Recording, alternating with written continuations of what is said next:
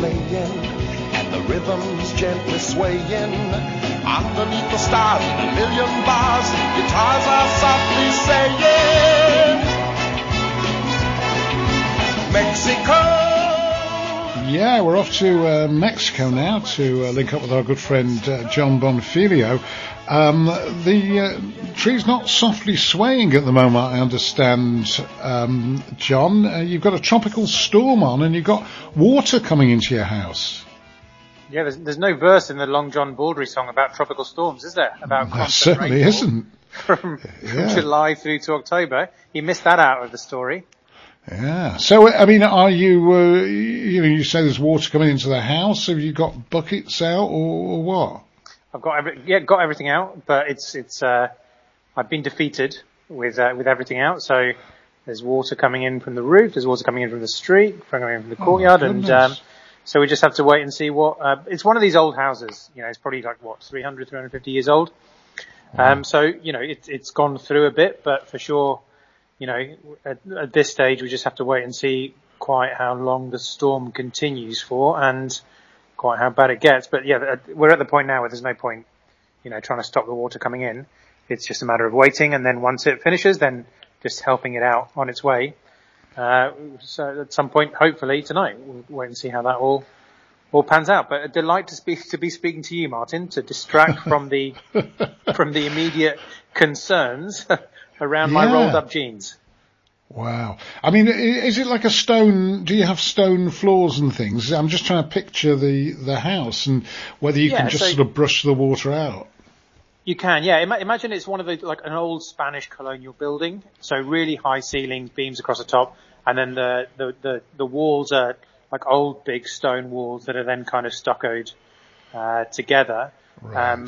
But yeah, it's and actually the way that the city's been built and the way that it was designed at the time was there were no drains or storm drains. So and then the old city, the historical city of Campeche, with so many other places, was built next to the coast. So as the city has grown around it, it basically means also that whenever there's any significant rains, that the roads become the drains and everything flows straight down through here and then down into the ocean. So we're the last port of call for the water before it hits.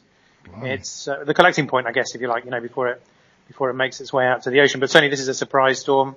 We knew that there was a tropical storm kind of southeast of us, but it's just hit us very much by surprise, and it doesn't look as though it's going anywhere at the moment. So it could be a long night. Yeah. What's the name of the place you're in? Just so I can look it up, because we talk to you every week, and I know you're not near Mexico City, but what is the place that you're in? So it's a place called Campeche, Campeche. And if you imagine the Yucatan Peninsula, a bit like East Anglia, sticking out of the east, out of the right-hand side of Mexico, it's a bit like the, western Norfolk bit. So there's 3 states in the Yucatan. There's Campeche, which is very little known and very little visited, where I am. And then you've got the Yucatan Peninsula, which is more well known. And then you've got the state called Quintana Roo, strangely named, which is the east coast, which is where everyone goes, which is Cancun and the Mayan Riviera, right? And the like, and that's the well-known area on the other side, but not very many people venture down my way. No, I'll look that up. It sounds. Come visit, Martin. Not during the rainy season. No, well, I'll tell you, July to October. You said the rainy season, so I'll make sure. In winter's nice. Yeah. Well, I think we can fly to Mexico now. I'm wanting to get out to Washington to see my daughter who's working out there, but which is some way from where you are. But when I get out there, I might take a trip down to Campeche. Be excellent. For sure. Now, let's start this morning in Brazil, where Bolsonaro, seems to have gone raving mad. He said that the only way he'll be removed from office is if God removes him. Yep, he's pushing more and more buttons. And it's worth remembering that he's the president of the world's 4th biggest democracy. So it doesn't just have implications for Brazil, but also democracies further afield, especially if you build on what's taken place with Donald Trump over the course of the last year or so. But it was Independence Day in Brazil this last Tuesday, and he took the opportunity to call into open question all of Brazil's constitutional systems, including Congress, for basically blocking his political agenda and threatening to impeach him, the Supreme Court for investigating him on about 3 different charges, and the Electoral Court for saying that he's talking nonsense when he casts aspersions on the electoral system and the electronic voting system in Brazil, because, as you say, he's basically said that only God can remove him from power, but also basically that the only way he's going to lose the election next year, which is a year away now, is through either assassination, prison, or obviously the other option is he wins. So he's basically pushing all buttons and casting aspersions on all political and constitutional systems in Brazil to cast doubt on everything that Brazil is and has been historically, including drawing on military support. And when he says as well about the fact that only God will remove him from power, also he's very much his religious base and suggesting, that he's God anointed, and the opposition are basically, thinly veiled accusation that they're communists, so that he can mobilize his support, which was numbered in and around about 140,000 people on the streets of Sao Paulo on Tuesday, who are not going to take very kindly to any kind of defeat for their anointed child and hero. Yeah, I mean, it wouldn't be the first time that Brazil has operated under a dictatorship, would it? I mean, probably if you looked at the history, there'd have been more. You say the 4th largest democracy, but there have been. They've been under sort of dictatorships more than they've been under sort of democratic government. Yeah, and very much in living memory. I mean, you're looking at maybe 2 generations. 40 years ago. 40 to 60 years ago in Brazil. So that's very much, still within people's memory banks in terms of what took place. We've spoken before about Pele and the documentary about Pele, and the fact that when he won some of those World Cups, he was called to meet the military junta and the president, who was a general, in order to be congratulated. So it's definitely not that far away. And the great fear is that this is, Brazil has come a long way in the last 40 years.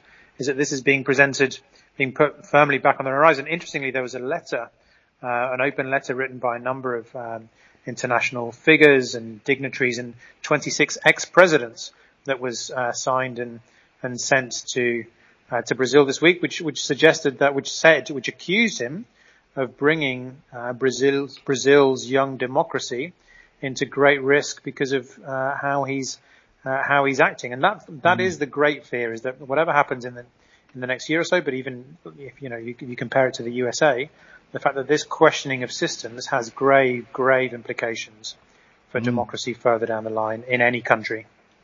And as you mentioned Pele, we ought to get some sort of a check on him, because he's been undergoing surgery for a tumour. How's he doing?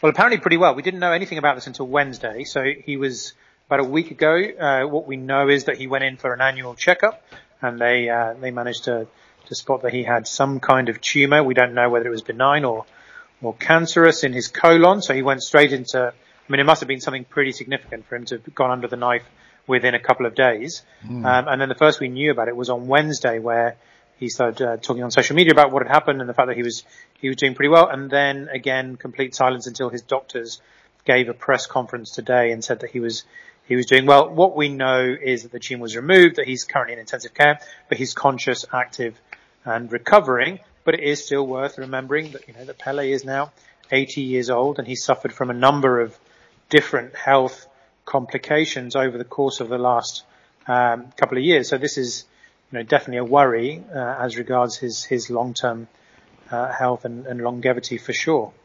Yeah, well, we certainly wish him well.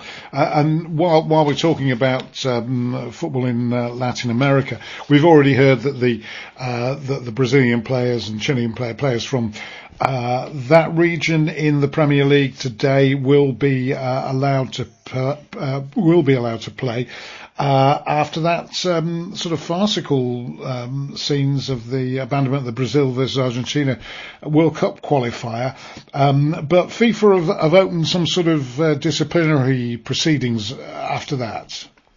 Yeah, FIFA are investigating to see quite what took place at this match that was taking place about a week ago, and Yeah, it was, as you say, you would have thought that the powers that be would come together to negotiate something behind closed doors, unlike what took place a week ago, where in the Brazil versus Argentina World Cup qualifier, 4 minutes once a match had started, Brazil health officials, a completely unprecedented and dramatic intervention, went onto the pitch and stopped the game because allegedly 4 Argentinian players had lied at Immigration and Customs as to where they'd been, and they should have been undergoing a 14-day quarantine period, having come from the UK. So 2 Villa players, 2 Spurs players, and so the game was cancelled. In Argentina, I mean, I'm guessing, knowing that they had massively screwed up, or somebody had massively screwed up, were within a couple of hours on a plane out of Brazil.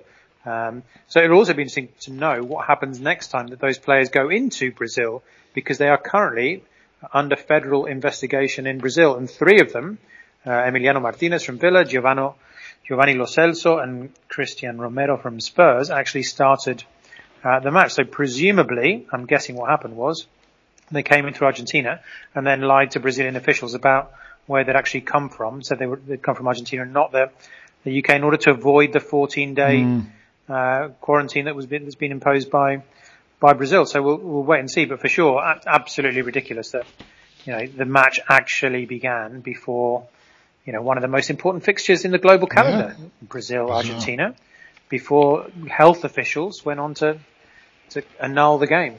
Yeah. Well, look, good luck, John, with the water. I hope it stops soon.